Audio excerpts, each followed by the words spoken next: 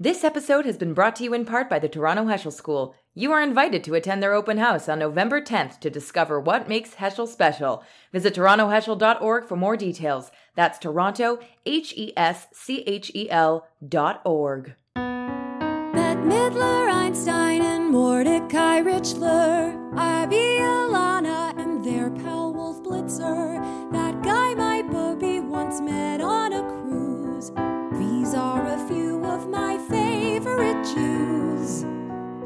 Hello, everybody. Welcome to Season 2, Episode 3 of A Few of My Favorite Jews, your favorite podcast, or a podcast you listen to, or a podcast I asked you to rate and review because you're my friend and you haven't listened to it.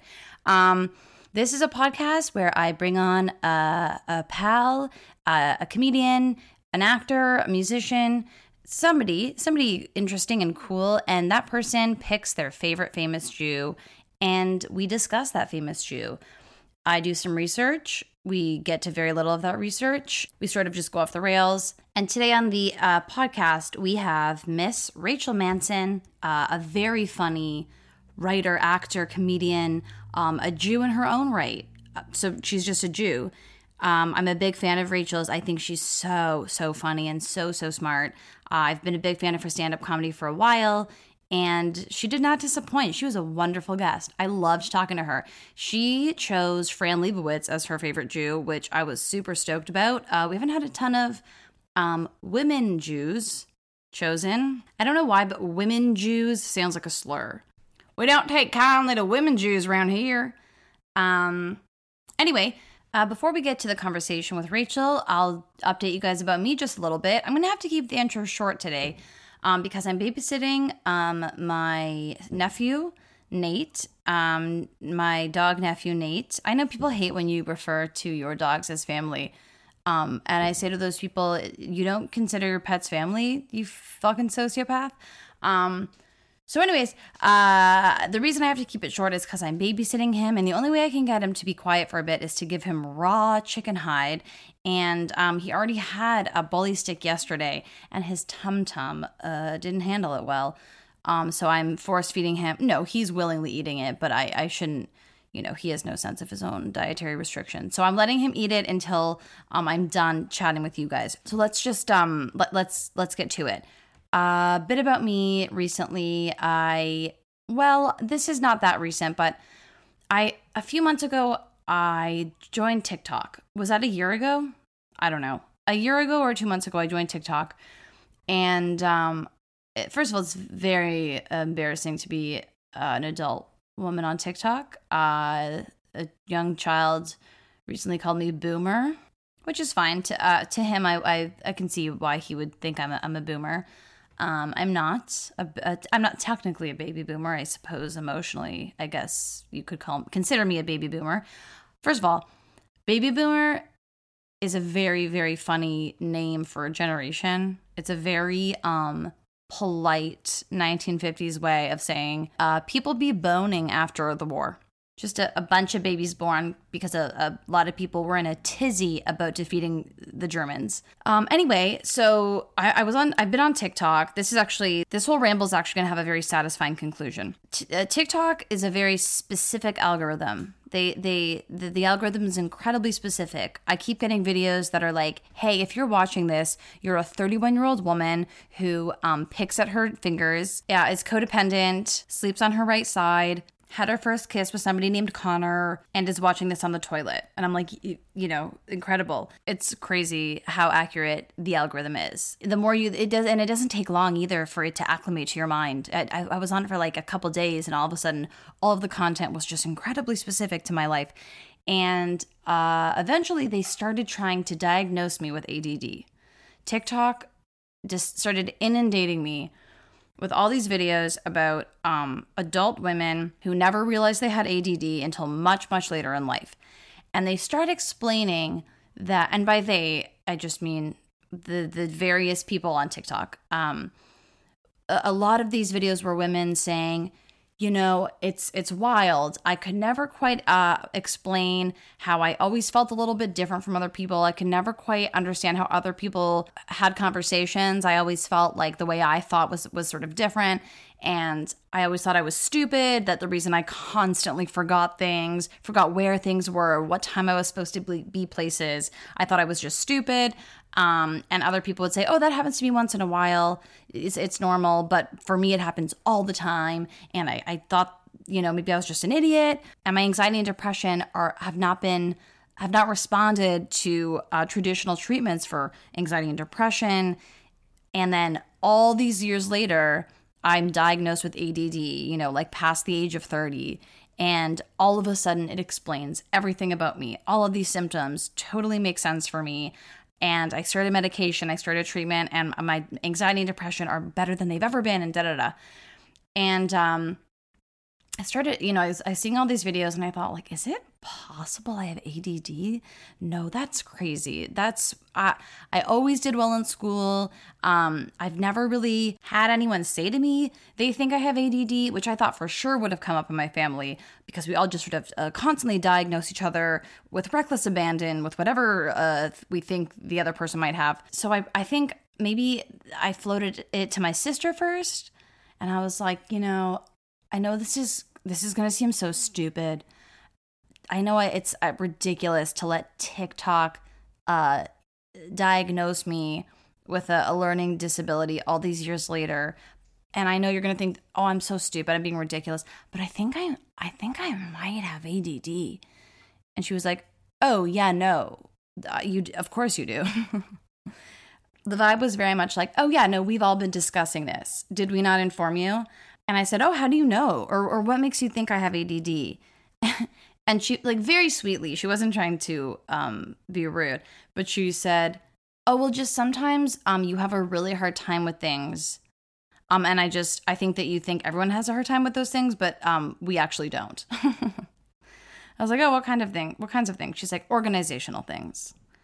And it's true. I just assumed everybody had a really, really hard time organizing their time, organizing their schedule, remembering when things are, sticking to things. Knowing when things are, knowing where things are.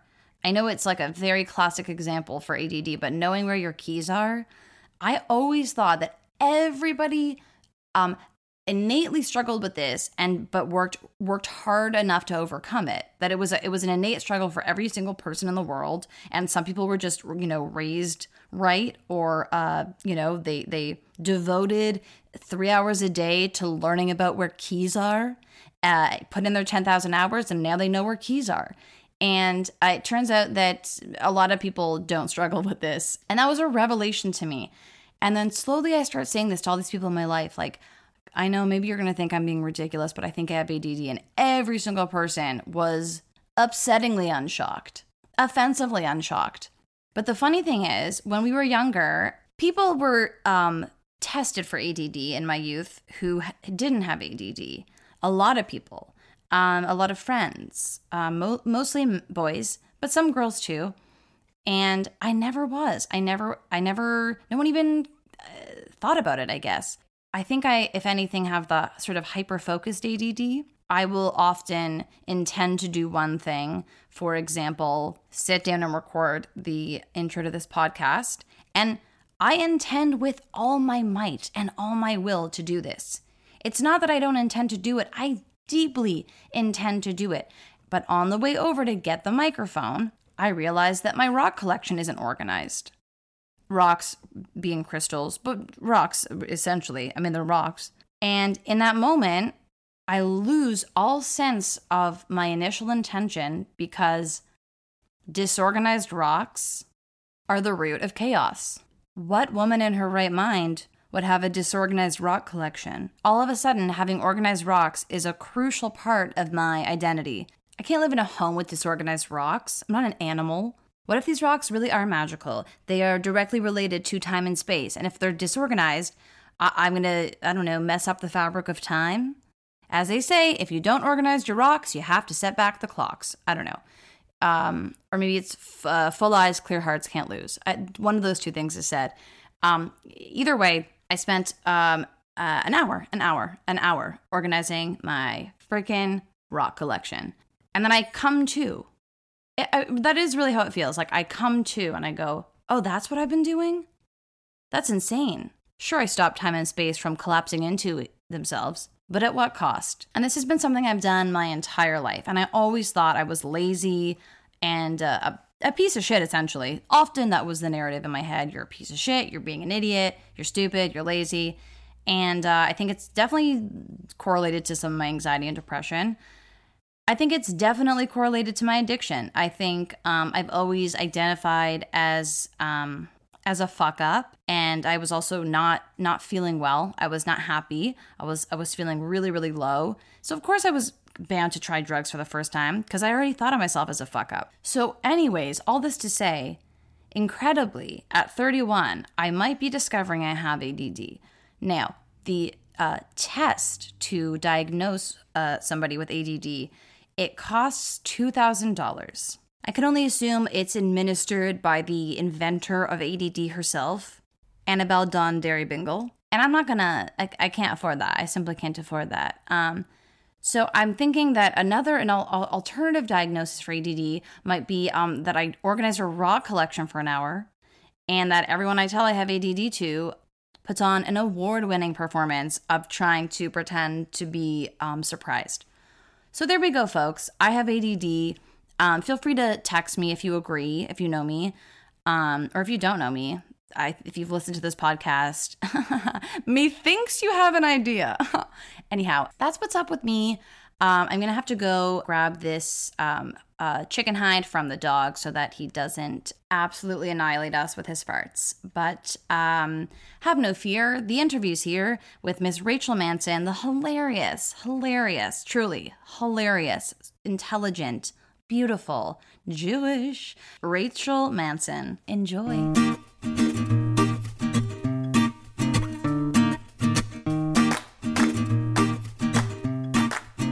First of all, I think we should pay homage to just Jewish geography-ness. Mm-hmm. That, okay, we're both Jewish.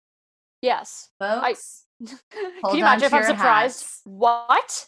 I'm Jewish? This is how I find out I'm Jewish? Your parents asked me to break it to you. I don't know why they didn't want to be involved. God, I should call them. And we both do comedy. Mm-hmm. And weirdly, there's not as many Jews in Toronto comedy as one would think, just based on how overrepresented we are in the industry in general.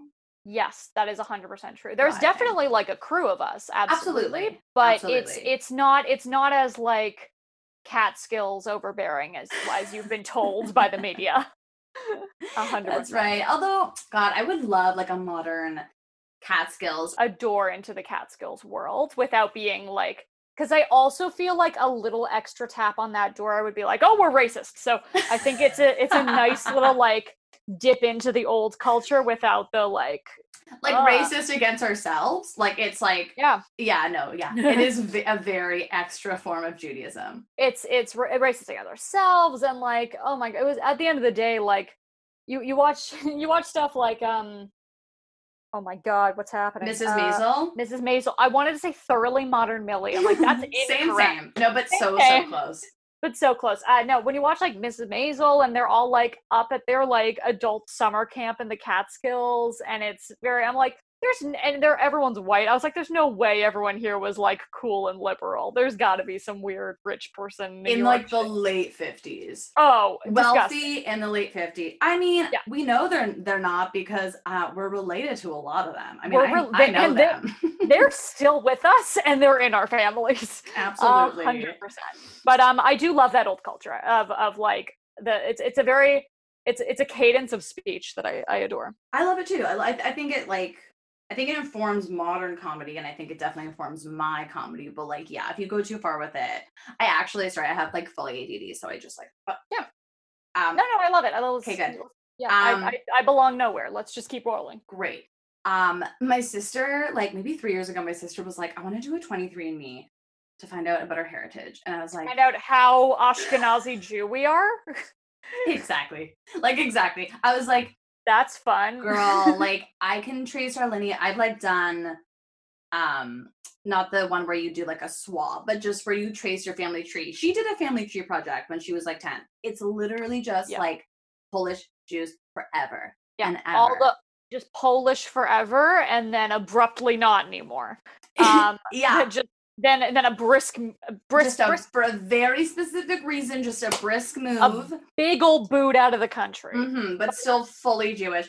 So she did it, and she was so excited. And it came back, and it was like 99% Jewish. And I was like, yeah, big old shocker there. What did you think? What did you think was going to happen? They all hung out in the same 3-block Polish village for 700 years. Centuries. They ate only chicken and potatoes, and that was that was who we were.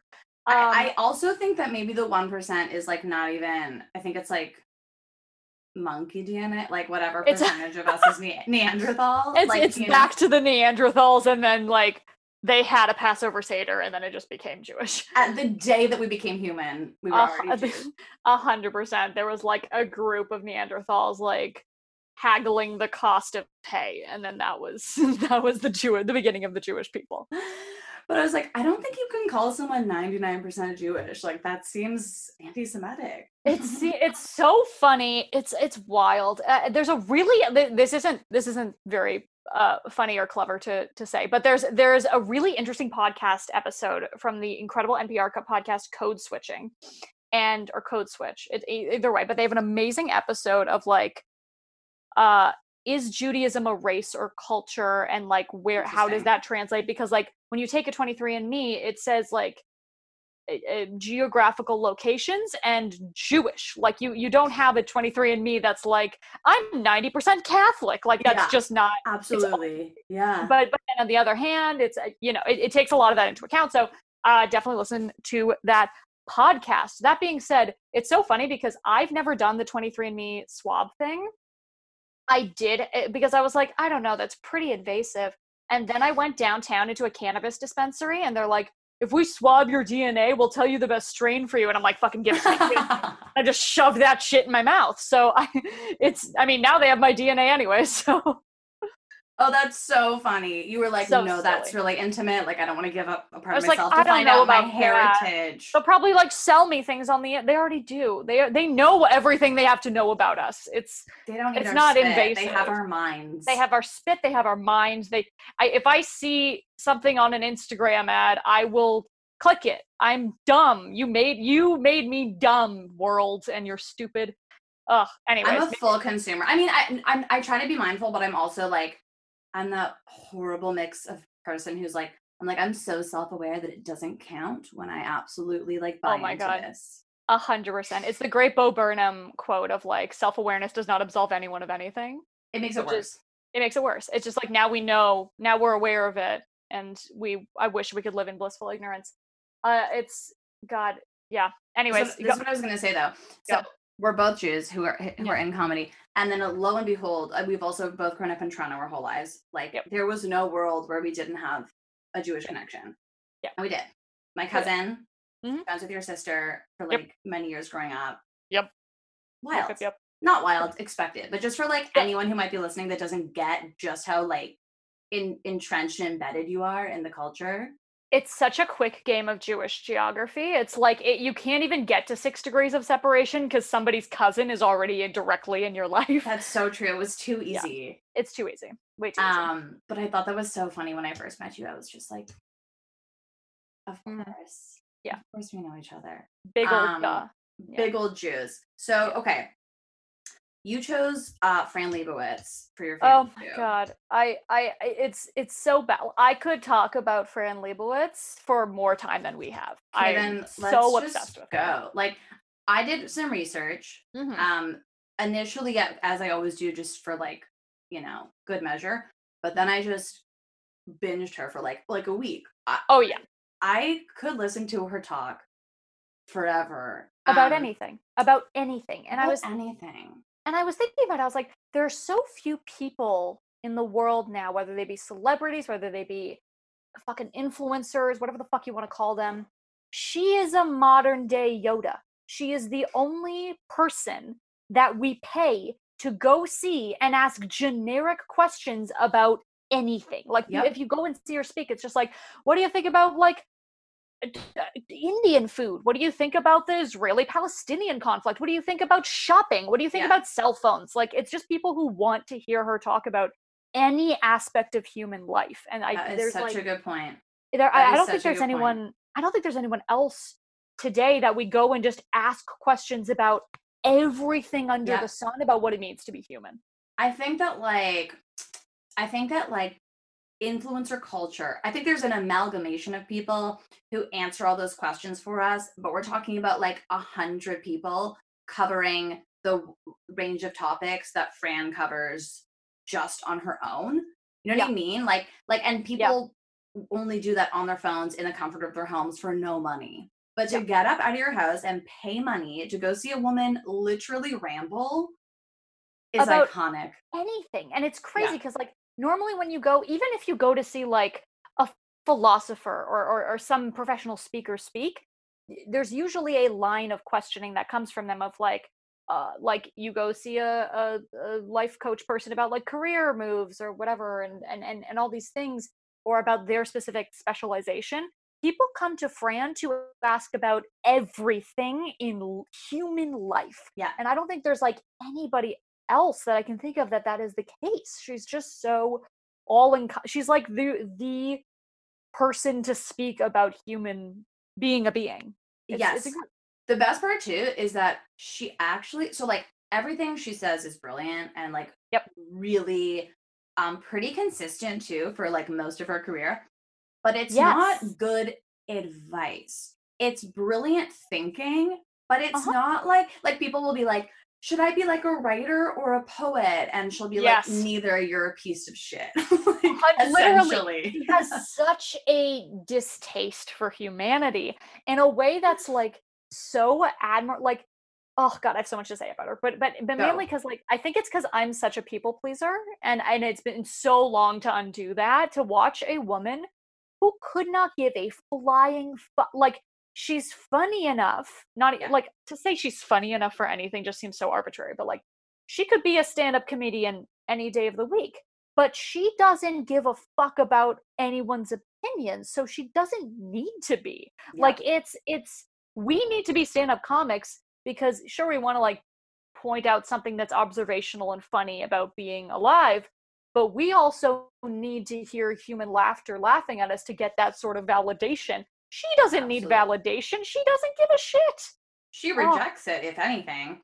It's so funny you said so I was like talking to her about my sister. No, I was talking to my sister about her. You were talking to Fran Lebowitz about your sister. So much sense. Wow. Give her my number. Holy fuck. Also, if I had her in my grips and I just like talked about my sister. Yeah, could you you would ask Fran Lebowitz anything and be like, my sister borrowed my sweater and I don't know what to do about it. Like, could you she would just walk away from you. She would light you on fire and walk away. Deservedly. Fuck. But anyways, you were talking to your sister. I was talking to my sister about Fran and I was like, I think the reason I've binged her so much, because there's there's a lot of smart people and funny people. It is what you said, like watching, especially a woman who in no way at all is catering to the male gaze, like even this much, like or any gaze really. Just any opinion, any patriarchal system, any sort of structure that's in place, like it's wild. If you watch, it's so funny because if you watch people, I'm going to say something a little controversial, and that is that, I mean, if you watch Pretend It's a City or In Conversations or any of these, they're excellent. Like if you were looking for an intro into Fran Lebowitz, start with obviously Pretend It's a City, because if you watch a lot of other interviews with her, they're not very satisfying or even gratifying to watch, because the people who are interviewing her, whether they be like Spike Lee or I heard one with Tig Notaro, who I adore. Yeah, I heard that one. Or even the one I just watched with Jimmy Fallon. Most of these people who normally are very high status are very intimidated by her and have no fucking idea how to interview this woman or talk to her at all, because they'll be like, "Thank you so much, Fran, for coming on the show," and she's like, "Yeah, you're welcome." You have a show. I don't give a shit. Like, she'll literally, like, she's like, there'll be like, I've been such a long-term time fan of yours. She'll be like, "Thank you." Like she doesn't care to cater to them or make them feel more comfortable or in the fawn situation. over them. Thank you so much for having me. It's my pleasure. She's like, you're Yeah. welcome. She's like, you're welcome. I It's came your here honor. and this is my time, so you're welcome. I'm here. Dude, Like, even Letterman was a little afraid of her. You could tell. To watch Letterman be genuinely like, I don't know what to do with this woman is incredible to see. It's really wild. Horny. Oh my god. Horny for her assuredness of just who she is and what she like. I have the Fran Lebowitz reader right here, but if you read her original, the Metropolitan Life, or just Metropolitan, I'm not sure. She wrote it when she was in her. She literally has at the beginning a little like blurb intro that's just kind of like. Obviously, she says it so eloquently, but she's basically like, take all of what I wrote with a grain of salt, and also within the time that I wrote it, because I was 22 or 23 when I wrote Metropolitan Life. I was like, I am 26. I don't know anything about every single opinion I have. I'm like, but that's probably wrong. So I'm sorry to be here. Like, she qualifies nothing. Qualifies nothing. She's just like, yeah, I wrote it in a certain time period and when I was that young. So just, keep that in mind. I'm reading it. I'm like, she's just observing. She knows. She just looked around at the age of 20 and was like, yeah, I get it. Like, how the fuck? Oh God. Amongst giants, like in New York City, amongst like all these other incredible writers, photographers, designers, like movie stars, other intellectuals, big thinkers, authors. And they were all older than her. There were like very few people in their early 20s wanting to be a writer. And even beyond that, like somebody even asked her, like, what was Andy Warhol like? She's like, yeah, we didn't get along. Yeah. I was like, of course you didn't get along. No shit, the two of you would hate each other. Like, you worked for him for however long, but like, there's no way you would just hang out and be chill. Like, the two of you are maniac geniuses. Geniuses on very different ends of she actually blames him for like the current culture of fame obsession, which I guess you could argue it was kind of his fault. I don't know that I think he predicted it. I don't know if he like caused it, but yeah, he definitely. It's a very interesting discussion, especially. I mean, when he wasn't a good guy. I think we like to remember him in a certain way. This was he was one of those abusive artists who was like, I'm a tortured artist, and therefore if I hit a woman, it's fine. Like, he's not a cool dude. And I think someone like Fran would immediately be like, yeah, you're not a cool dude. Like, there's nothing getting by. It's so funny because like, we haven't even talked about the fact that like she had to get her GED like later because she got kicked out of high school like twice. And when I first heard her speak, I was like, why didn't I learn about this woman in school? And I was like, because she's the antithesis of formal education. Yeah, like, absolutely. I'm glad you just know this stuff, because then I don't have to like literally read my notes. No, I'm so sorry. I'm also bullshit. Amazing. Like, no, you know so much about her. You're right. It's because, and I also don't want to make it seem cool that like I was reading Fran since high school. I was introduced to her because she was the judge in Wolf of Wall Street, and my sister said, "Look over there, that's Fran Lebowitz," and I said, "Who the fuck is that?" Like, I'm not cool. She just compelled you right away. My sister, who like was huge in she loves American history and politics and all that stuff, and we were watching Wolf of Wall Street, and she's like, "Oh my god, Fran Lebowitz is the judge," and I was like, "Who?" Like, I'm not cool. I didn't know who Fran was. Yeah. And then obviously, you have to make a conscious effort to read about her now, because again, she's coming to Toronto in May. She is in May. Coming to Toronto in May. Yeah. I mean, 2022 is not a real year. I'm honestly like, but we probably won't go because that's when the locusts will hit. Like, absolutely. 2022 is a concept at best. It is not a year. Fake year. Like, we're going to run like, she was even talking about it in somewhere in Pretended City where it's like, young people should probably just be focused on like how to get water. And I'm like, oh yeah. And I think she said that in reference to being like, young people should stop being artists specifically, so they can just like learn how to get water. And it's so funny because here we are, two artists being like, oh, what an inspiration, when she was actively telling us, like, 100%. She's like, if you think you should write a book, don't. Your life doesn't matter. Like, awesome. She's fully right, but then you're always like, fully except right. me. Except You know what I mean? I'm If she special. met me, she would get it. She'd think I'm cool. Oh Okay. God, yeah. Sorry, go. I want to know your evolution from finding out she was Fran Lebowitz and Wolf of Wall Street and not having any context for who she was to like being fully obsessed with her. Like, what was the journey? Yes. So I think my like ever since Wolf of Wall Street, I became like familiar with her. I started reading a few of her essays, and I was like, oh, this woman fucking rocks. And then it was like finding random like clips on her on YouTube, being like, oh, she's very like, this is so cool. I think the obsession with her came when Pretend It's a City came out, and then it became even more of an obsession like during the throes of the pandemic, because I mean, pandemic, I don't want to make this too much about like me and my journey, but please do. Yeah. But it's, I've like I'm sure you've experienced it too, of like weekly identity crises, each one leading to the next, like constantly questioning who I am and what I believe and where I stand in this world. And which already sound like, I've been listening to too much Fran, because already saying that I'm like, I sound like such an egomaniac dick. Like I'm such a like artist bullshit. Bleh. But I think a lot of people are thinking that, and if they don't admit it, 100%. They're lying. No, 100%. And even so, like I hate that I've had to be like, I don't know, when Fran would just be like, yeah, it sucks to be alive right now. Everyone's thinking it. Yeah, just Fran it up, just like with conviction. 100%. Yeah. So that's the thing. I think I wanted to reintroduce her into my life, and I'm rereading the Fran Lebowitz Reader during the pandemic, because I want to become more Fran, in the sense of like being so self-assured, being so genuinely like confident in the space you take up. And then also she has a very interesting, the pandemic has given me a very deep dislike and contempt for the human race in a very real way. I find myself so angry and hating people and hating groups of people. And Fran has this lovely thing where she hates people for sure. She hates humanity, and I hate humanity. Talked about being on like buses or anything, or just people fucking suck. People are idiots and they suck.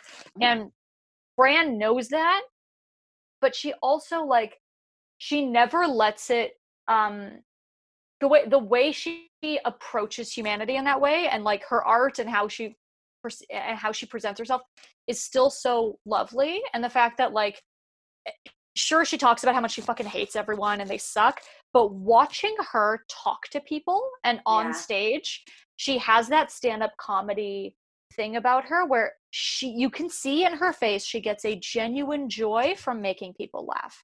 Like it's that thing of, sure, she doesn't give a fuck about anyone, but she gets such a joy out of saying something funny and having the audience realize that, and then her realizing that they agree with her.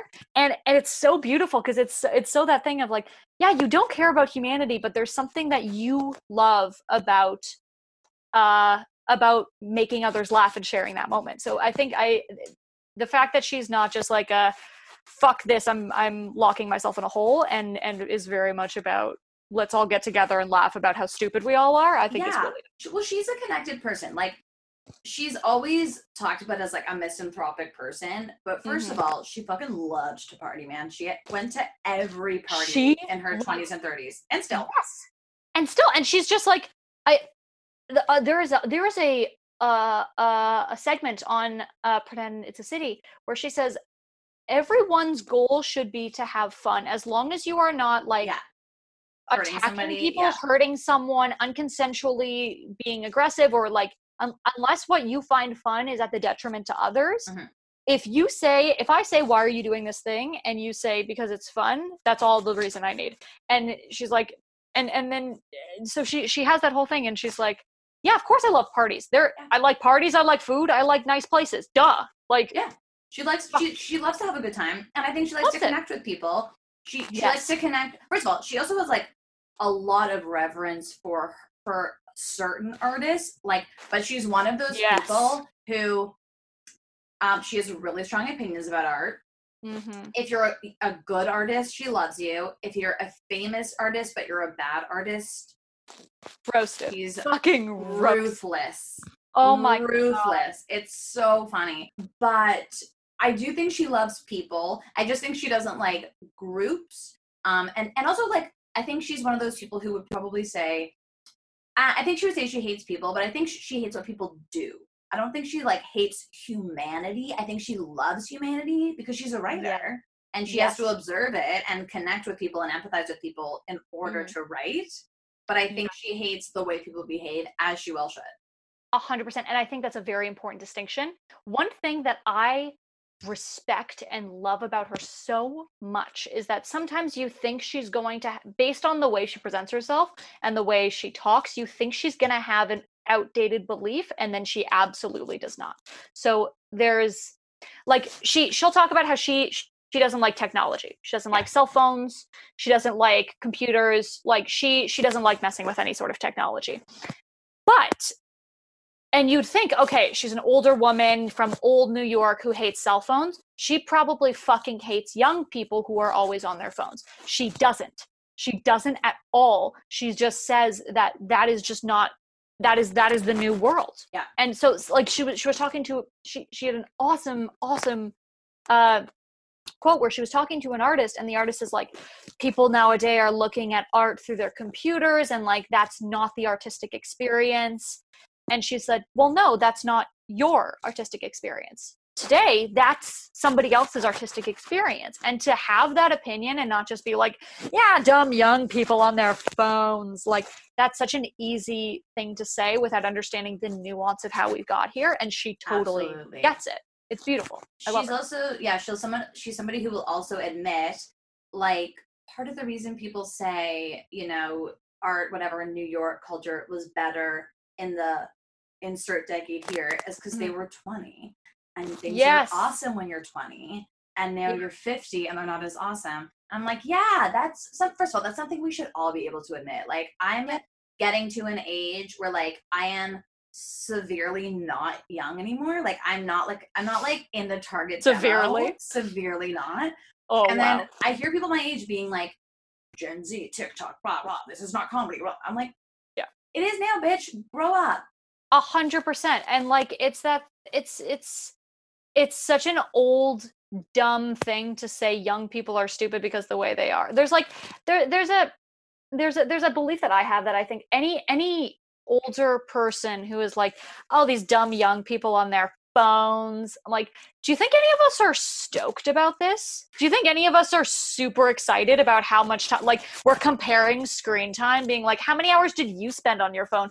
We're in fucking prison. You made and marketed to us an addictive substance that now we need to function in any aspect of life. No one is enthused about where we are right now. Like it's like going into like a heroin den and being like, oh, these drug addicts with their heroin, like I can't relate anymore. It's like, you don't do heroin. You don't do heroin and you don't need it for work. Like it's so annoying.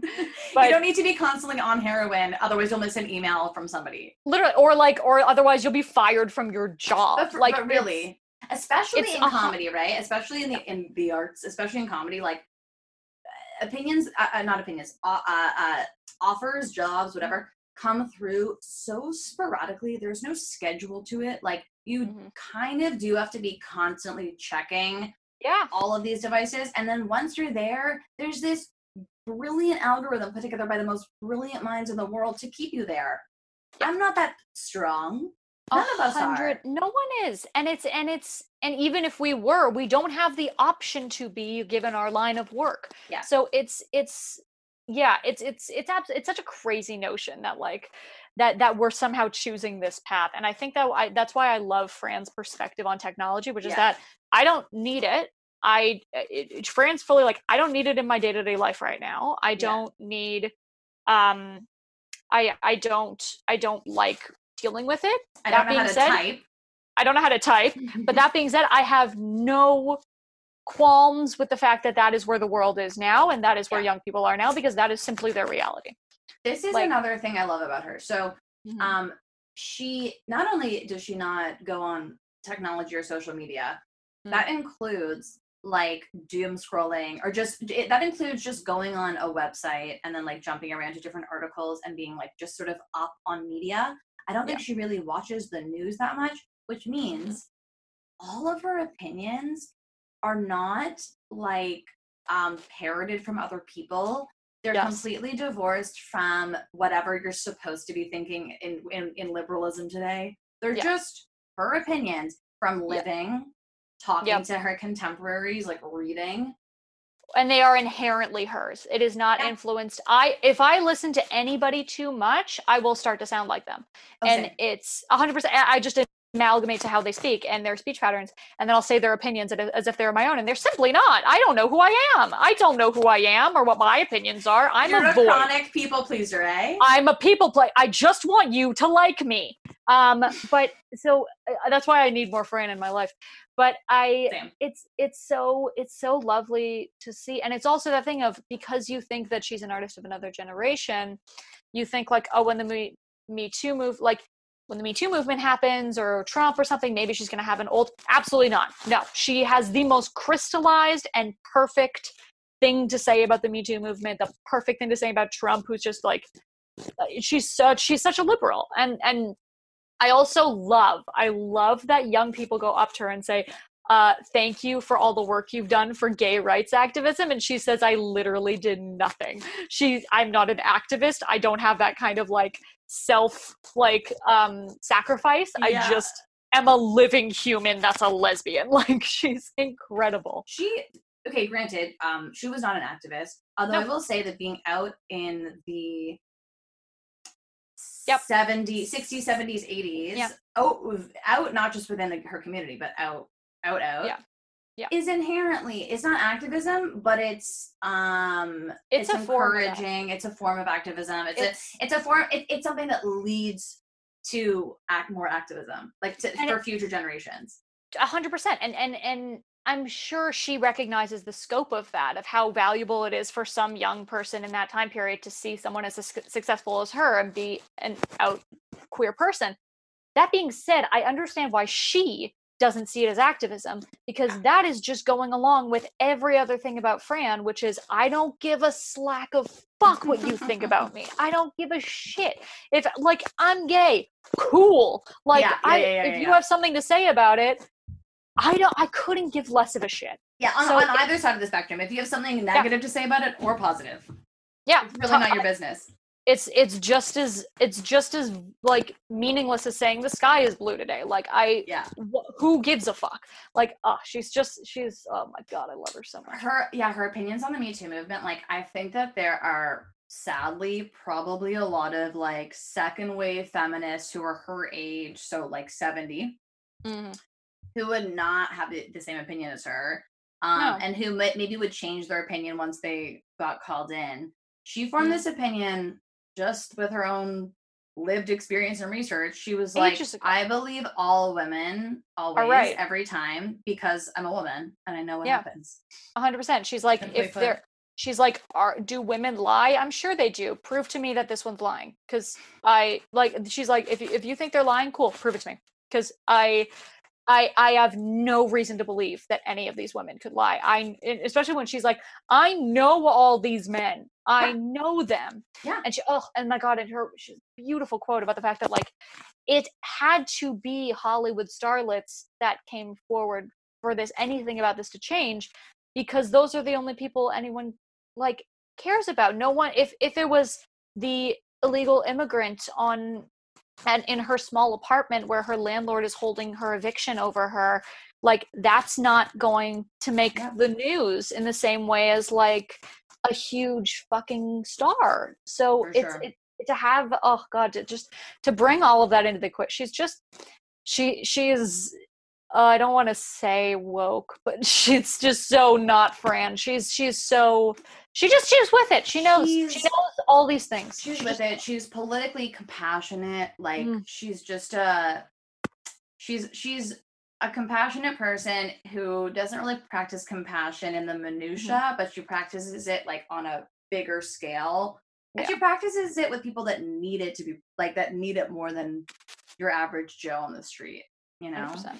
Absolutely. And it's I think it's funny that she'll never accept the difference that she's made, because she just says, like, I'm just talking and saying my opinions about stuff.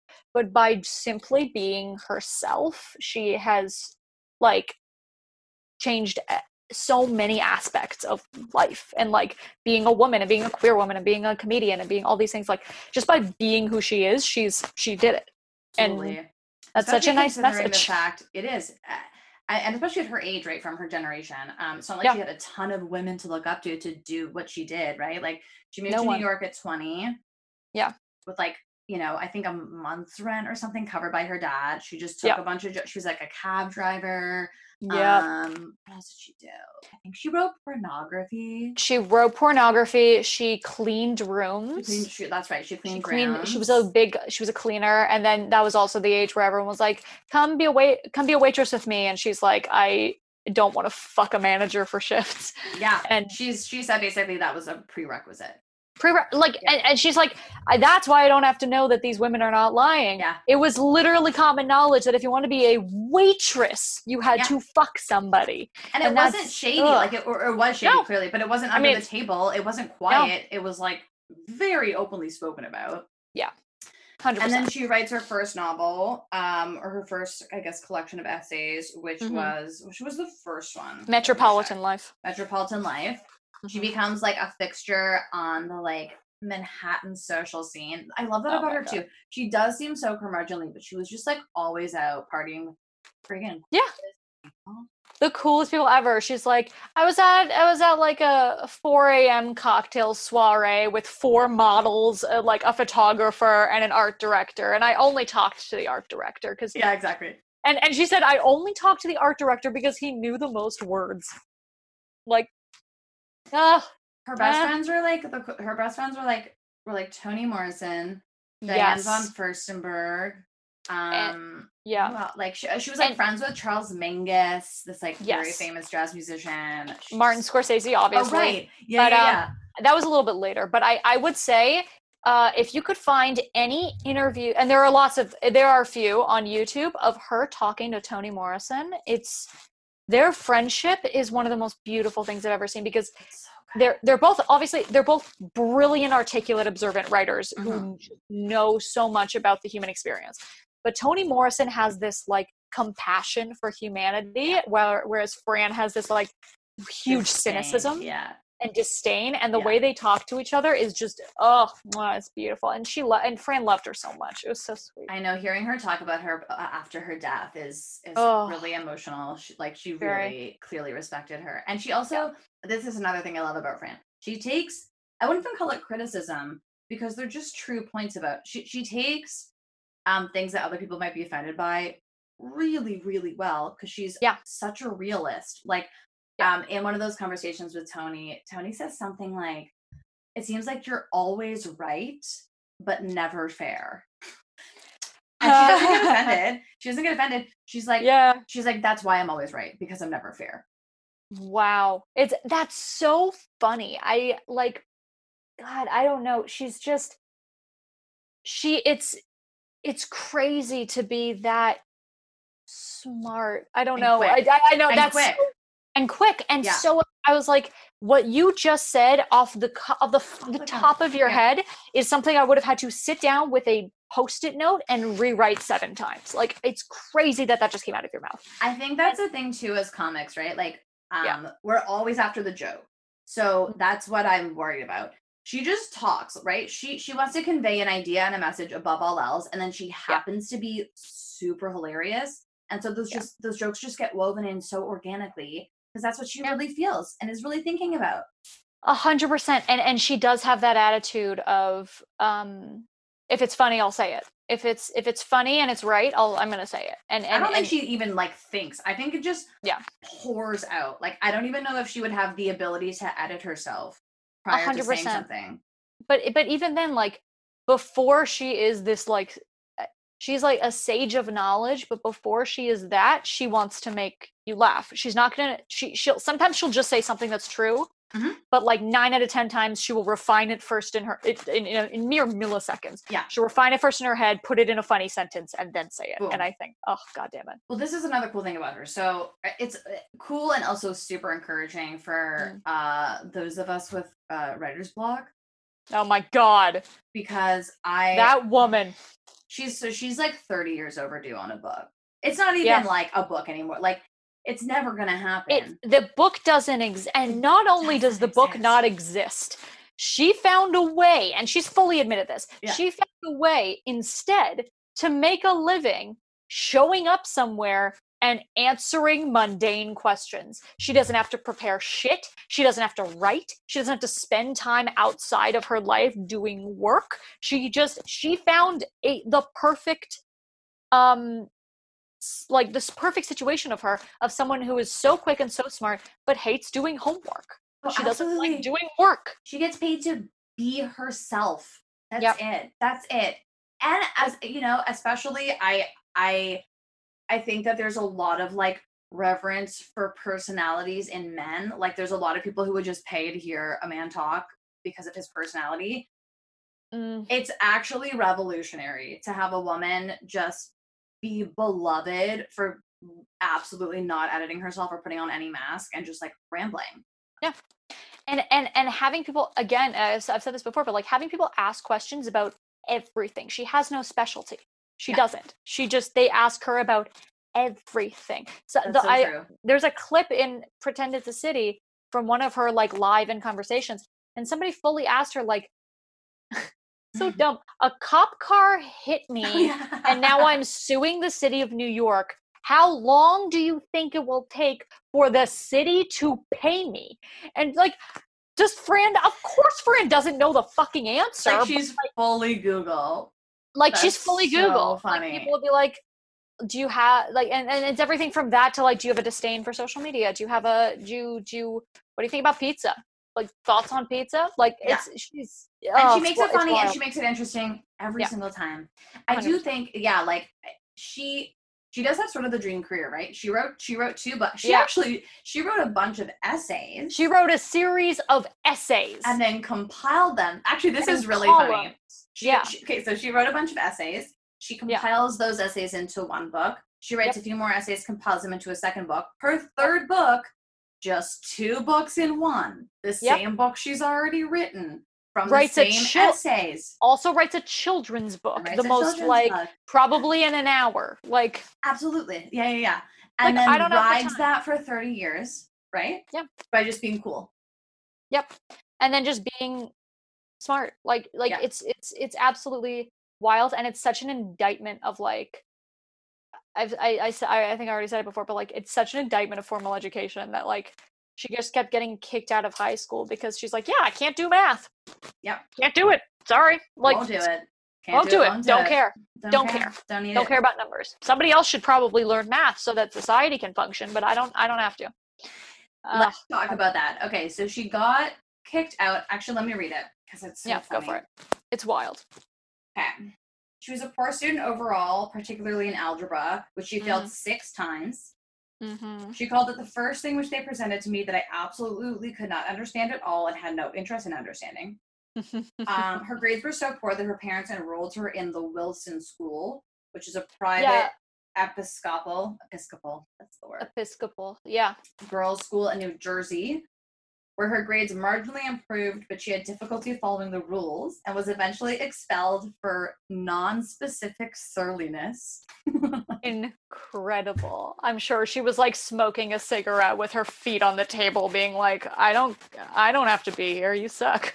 She also got suspended from a later high school for sneaking out of pep rallies. I'm sure also to like smoke a cigarette and put her feet up on the table. First to smoke a cigarette and probably like hit on a cheerleader. I don't care. That's like, so hot. She's so cool. She also said that she's the worst girlfriend in the world and like never had a relationship. Oh yeah, she can't commit. I mean, of course, right? Like she would have to be able to live with another human, which she can't do. I would not want Fran Lebowitz as a girlfriend. She would be so rude and non-compassionate. She has the Larry David syndrome, right? Where it's like, super fun. Would be a hilarious friend to have. Could watch them all day. Would absolutely cry every minute if I was dating them. 100%. So Too sensitive. so incredibly cutting to who I like. It would cut deep to who I am. Yeah, they're But not to be dated. no, but it's also so funny. Like, it's funny that we also see her as such a Jewish icon in the way she speaks, in the way she, like, her humor is what is categorized, like Larry David, like, as this kind of like Jewish humor. Yeah. And she says she resonates with that also, but she also says she's been an atheist because since she was 7 years old. Yeah. Because duh. Yeah. Because duh. Yeah. Like, someone that smart wouldn't just be like, yeah, Moses probably broke the Red Sea. Like, she's like, yeah, I know everything about everything, but like, the plagues definitely happened. Like, she's, oh yeah, she was never going to be somebody who not to be judgmental about anyone who's religious, but whatever, you know, you can hate me, call me, I don't care. I changed my number. I also think, like, I wouldn't be surprised if she was like moderately spiritual, but she's not. She couldn't possibly be somebody who followed organized religion, especially an organized religion that was taught to her as a child. Like, my dad's like atheism is literally his religion. And then my mom, yeah, he's like a real atheist. And then my mom was like a little bit more Jewish, and like my bubby is very Jewish. And I was given the religion as an option as a kid, but I was like, no, like, not now. Like, I might discover it later, I might learn about it later, but like, this just isn't the time to indoctrinate me. I'm too young to be told a bunch of things that I have no way to fact check. You know what I mean? God, I'm fucking jealous of you.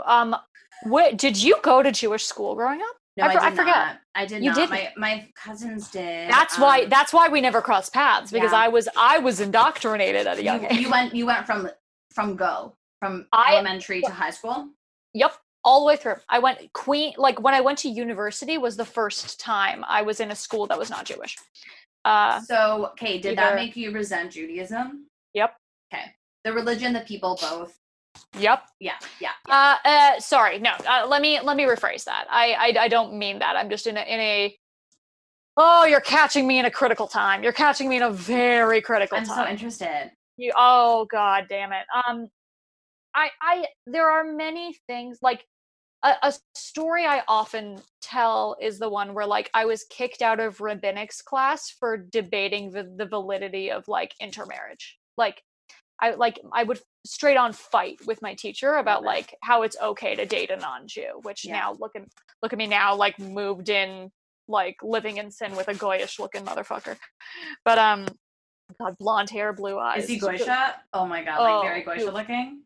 Like wasp looking. That is like so blonde funny. hair, blue eyes, boyish. That's what happens when you send a child to Jewish school forever, and your pool is literally only other Jews. And it's only other Jews, and it's very insular, conservative Jewish community. Yeah, that's the thing. And I want to say, like, there are so many things I value about it. Like, to this day, my favorite time of year is like Rosh Hashanah, Yom Kippur, because that's when I love it, and it's when because of family. It's family, and I go into a house with 700 crammed people that I only see once a year, not during COVID, obviously, but and everyone's loud and eating food and in each other's business, and I love it. I love it so much. And there are times even there that, like, I even love, like, there's parts that I love even going to synagogue and having, like, that aspect of it. I am not a religious person at all. Yeah. I would say borderline, not even, like, maybe not even really spiritual in any sense, like very much atheistic, but so there's so many things I value. However, you are catching me in a time right now where I'm reflecting on a lot of the indoctrinated pieces of that 12-year period where I didn't really have a say in what I heard. So fair enough. Yeah, I mean, I think a lot also, of that. Like, so it is really interesting, right? So the Toronto Jewish community, I mean, it's broader than you and I grew up in, right? It is. Like, I know people, like, a few friends of mine went to, like, a Reconstructionist shul with, like, a super hippie dippy female rabbi, right? Which somebody send me the details to that shul. I need to go to like my shul, bless them, I love them. They just let in women like a few years ago. Oh, like yeah. we need, I need Yeah. a hippie shul to reconnect with my Judaism. 100%. I'm actually like considering going to this shul. I think there's only one Reconstructionist shul in the city, but it just sounds so lovely. Up. I'll let you know for sure. Hit me up. But the community we came up in, I would say that Judaism is a huge part of it, but conservative Judaism is what made me pull away from it and not really still, I still am not a big part of it, if at all. Yeah. Because I would say it's defined more by its conservative political ideals than like the Jewish part of it. And if you're forced into it for 12 years, of course you're going to present Judaism because it's tied so closely to all that bullshit. Exactly. And again, I don't want to paint it all with one brush. Like there are aspects of my Jewish education, of my upbringing that I adore and I love, and they made me who I am today. There are other pieces that I have to pull apart with a great strength to break it free from the parts that I like. Because really they're so cling, and it's hard to do, and it's also a recent project of this chapter of the pandemic. So 26 yeah, was such an intense age for me. I wasn't expecting this. Yep, not expecting this shit. I thought mid to late 20s are I kind of thought maybe I was naive. I kind of thought I was done. With the whole like throwing things away and starting from scratch. I thought I was like, oh, I'll just build from now on. And I was like, fuck, I have to tear down more of this shit. Like, I thought I was busy building. I didn't realize there was more rotting shit here. I'm out of resources. I'm out of wood, haggle for some more emotional intelligence. I ran out of screws. I ran out of nails. I'm in a forest. I don't know what the hell's going on. Like, yeah. It's my mid-20s. Yeah. Okay, and so then that's 30 was like I had been wandering for so long, and then there was just like a 4 seasons just like waiting for me. That's and I didn't even have to pay. But I think it's because I did all the foraging and all the like bullshit in my mid to late 20s that it's not for naught. Like it comes at a price for sure. Yeah. It becomes worthwhile. But what I was gonna say about like, I went to a French school, which is really, now I hate the French, right? Because I went to like a private, very intense, and not like, okay, I went to a European French school in the 90s.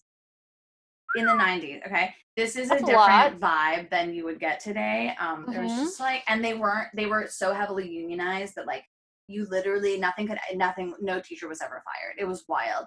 That happened at my school too, where because it's private, and every like that we had teachers who like were hired as teachers just because they were Israeli and not because they were teachers. One of my teachers was a taxi driver up until the point that he came to Canada and then was hired by this school. They were just like in the army for 2 years and then like therefore were teachers. And that qualifies them to mold the young minds of this generation. So that's great. So messed up. Yeah. Because I went to a French school and a very Christian one at that. I was one of like 2 or 3 Jews in my grade. Really? And I had like, and I'm talking WASP Christians. I'm talking like, let's say grace before dinner. No, I don't want to hold their hands and be like, I don't want to. Stop it. I don't want to. I'm so scared. Like, are they gonna call on me? Do I need to know the words to grace? No. I also like fully. This will be maybe off the record. I had friends whose dad turned out to be I don't want to say a Holocaust denier, but I do want to say Holocaust editor. An editor of the story. A Holocaust downplayer. They're a lot more common. Holocaust downplayer. So it happened, but it wasn't what you thought, guys. Yeah, Jews. But it like wasn't as big of a deal as you thought. Like no, you guys the fucking audacity. It's so much more insidious because Holocaust deniers, you know where to put them in your head. It's just a clear like, oh, you're denying a historical event. I know you're wrong. Yep. Everyone knows you're wrong. You're wrong. Yeah. But to have the insidious ones are the like, it just wasn't that big. Because then they can get people on their sides. They can get people who are, anti-Semites who did believe in the Holocaust. Yeah, that's a more sane entry point. And it sounds way more, and it sounds way more rational. Of like, well, you weren't there. You're right. I guess I wasn't there. Well, lots of stuff could be edited and like and fabricated, and you're like, yeah, I guess things can be. I guess Jews are pretty dramatic. Yeah, which we are, but yeah, absolutely, it's so insidious. It's so much more insidious than there's this really. Did you ever watch BoJack Horseman? Okay, no, but Girl. Jeff's obsessed with it. I gotta start. Everyone you loves will love it. You will, but also I would actually recommend watching it at a time where you have like maybe a little more emotional capacity to cry and like have a lot of feelings and like have your heart torn apart. You know what I mean? Yeah. So I'll wait a month. I think I'm almost out of the thick of it, but I'm gonna wait a month. Wait like 4 or 5 years. Just wait. Very legit. Very very fair. But there's this really funny bit. They kind of go back in time and they follow a character who was a soldier. No, he was the father of a soldier who fought in World War II, and the son dies. I'm like, am I revealing too much? No, it's fine. And the mom is so sad, obviously. And she kind of blames herself for not sending him with like his favorite blankie. And the dad's like, you know, if anything, it's the Jews' fault for peeving off Hitler so bad. I just love that idea of like peeving him off. Peeving him off, just being real, just being a nuisance. You're 5% less annoying and loud in public spaces, then maybe we wouldn't even have to go to war. That's Yeah. If the gefilte fish was just a little less stenchy. There was even one less fish in the equation. That is such a really good bit. But anyways, this is truly my ADD. Sorry, yeah. This is the crux of what I want to say.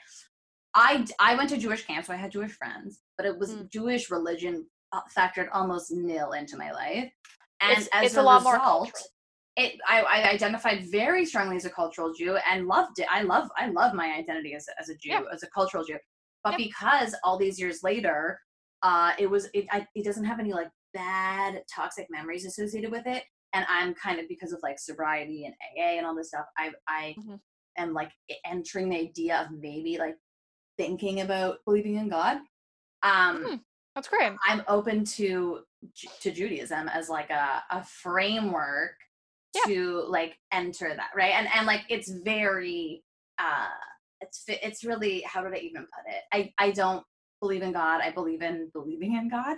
And now that completely makes sense. Yes. Yeah. And like I even think, and this is really me rambling, but like that maybe God and like spirituality are literally just the idea that we all believe in something greater in a way.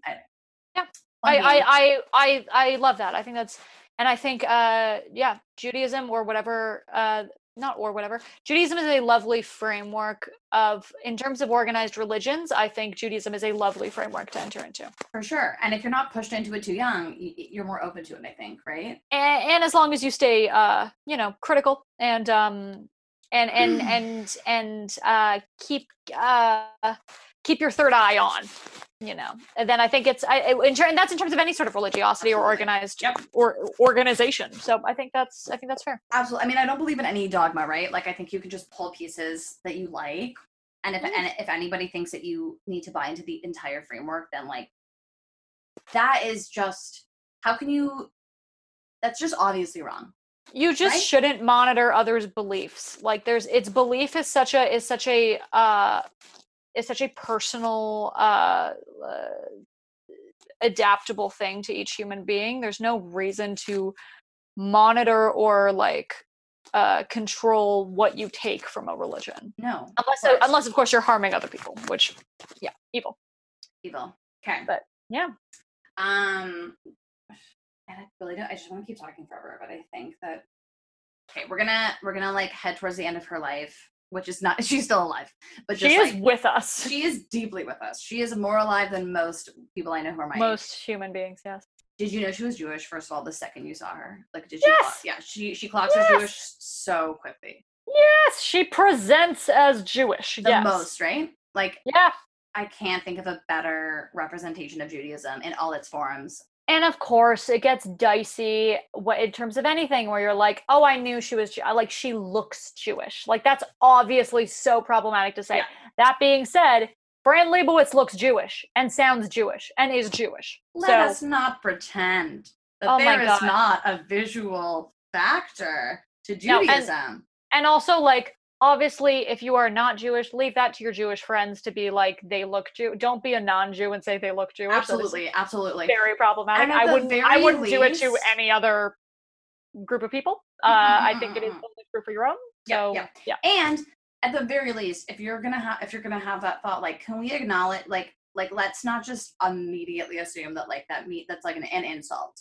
You know what I mean? Like maybe that's a compliment. Like maybe it's a compliment. 100%. You know? To sound Jewish should not have any sort of negative connotation. No, and that absolutely is not.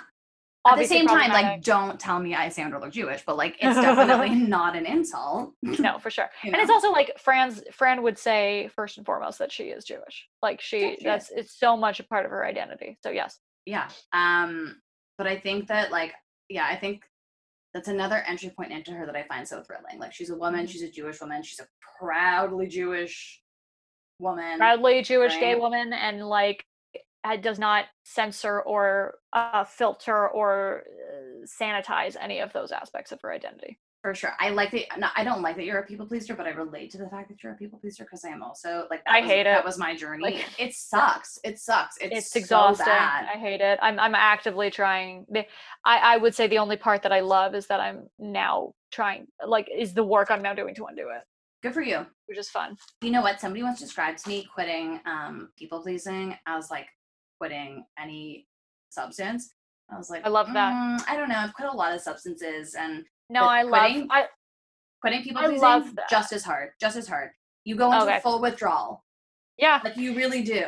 Everything in your body, like if when I have to just say something definitive for myself that is not at the service of somebody else, everything in my brain and body screams. Absolutely. And 100%. And I would say I'm not equating it to like going off of a hard drug or you know, if you're quitting oxys, I wouldn't be like, I like people and that's the same. Like, you know what, you have a journey to go on. But yes, I think there's something in my body that if I'm saying something that is inherently just for my own benefit and not for somebody else's, my whole my brain screams in a Jewish motherly tone. in a tone, like from outside of your own head. Why are you being rude? Like, just that echoes my whole head. People are going to talk about this. They can all see and hear you. I'm going to have to explain this on your behalf.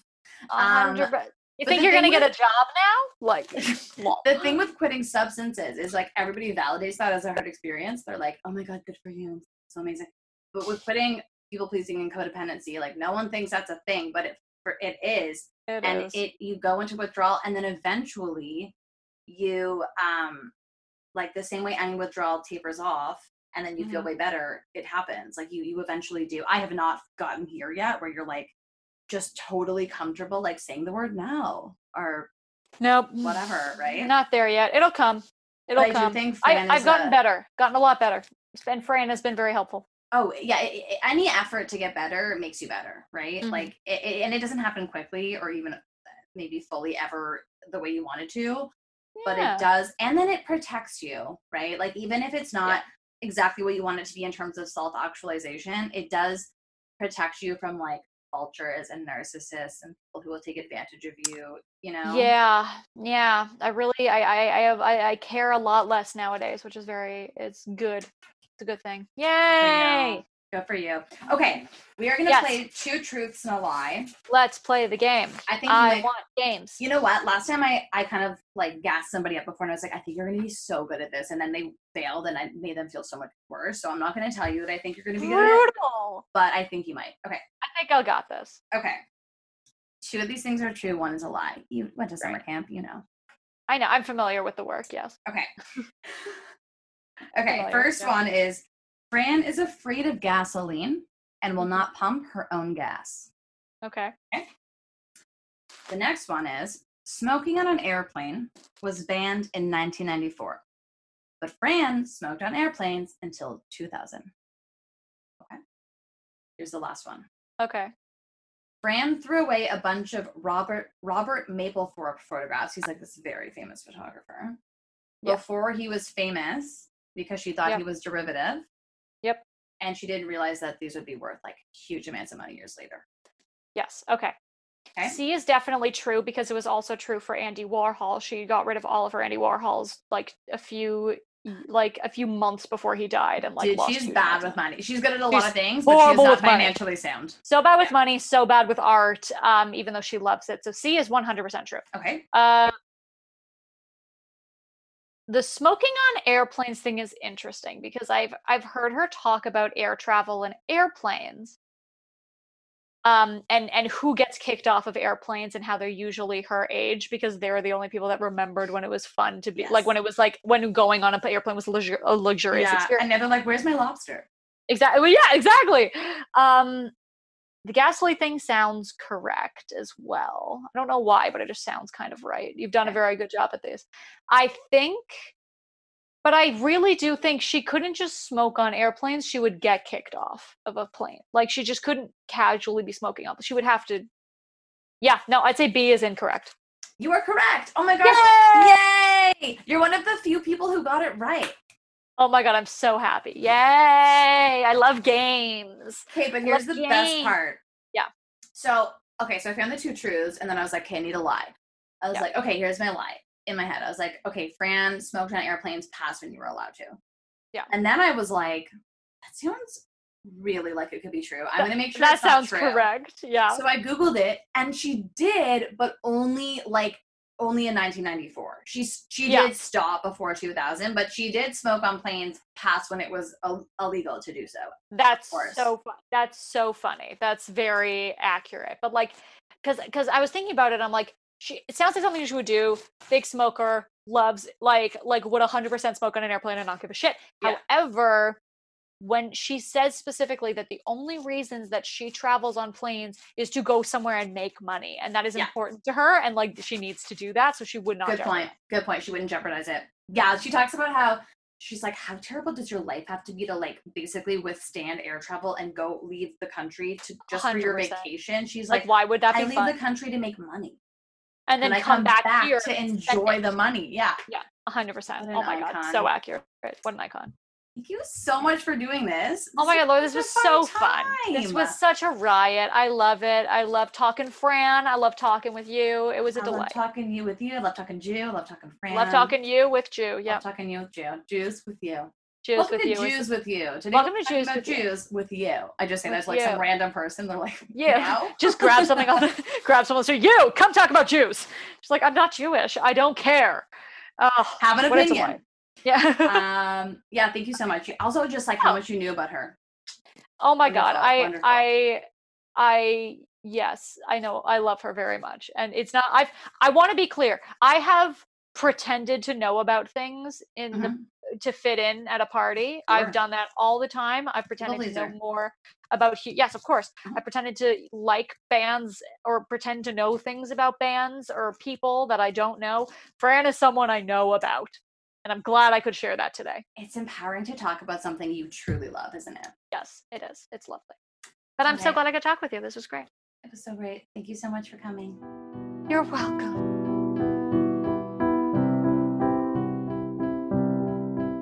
I want to give a huge shout out to my guest today, Rachel Manson. Check out her web series, Comedians Getting High and Watching Hallmark Movies. I think the title speaks for itself. Follow her on Instagram at rmansella, spelled Mansella.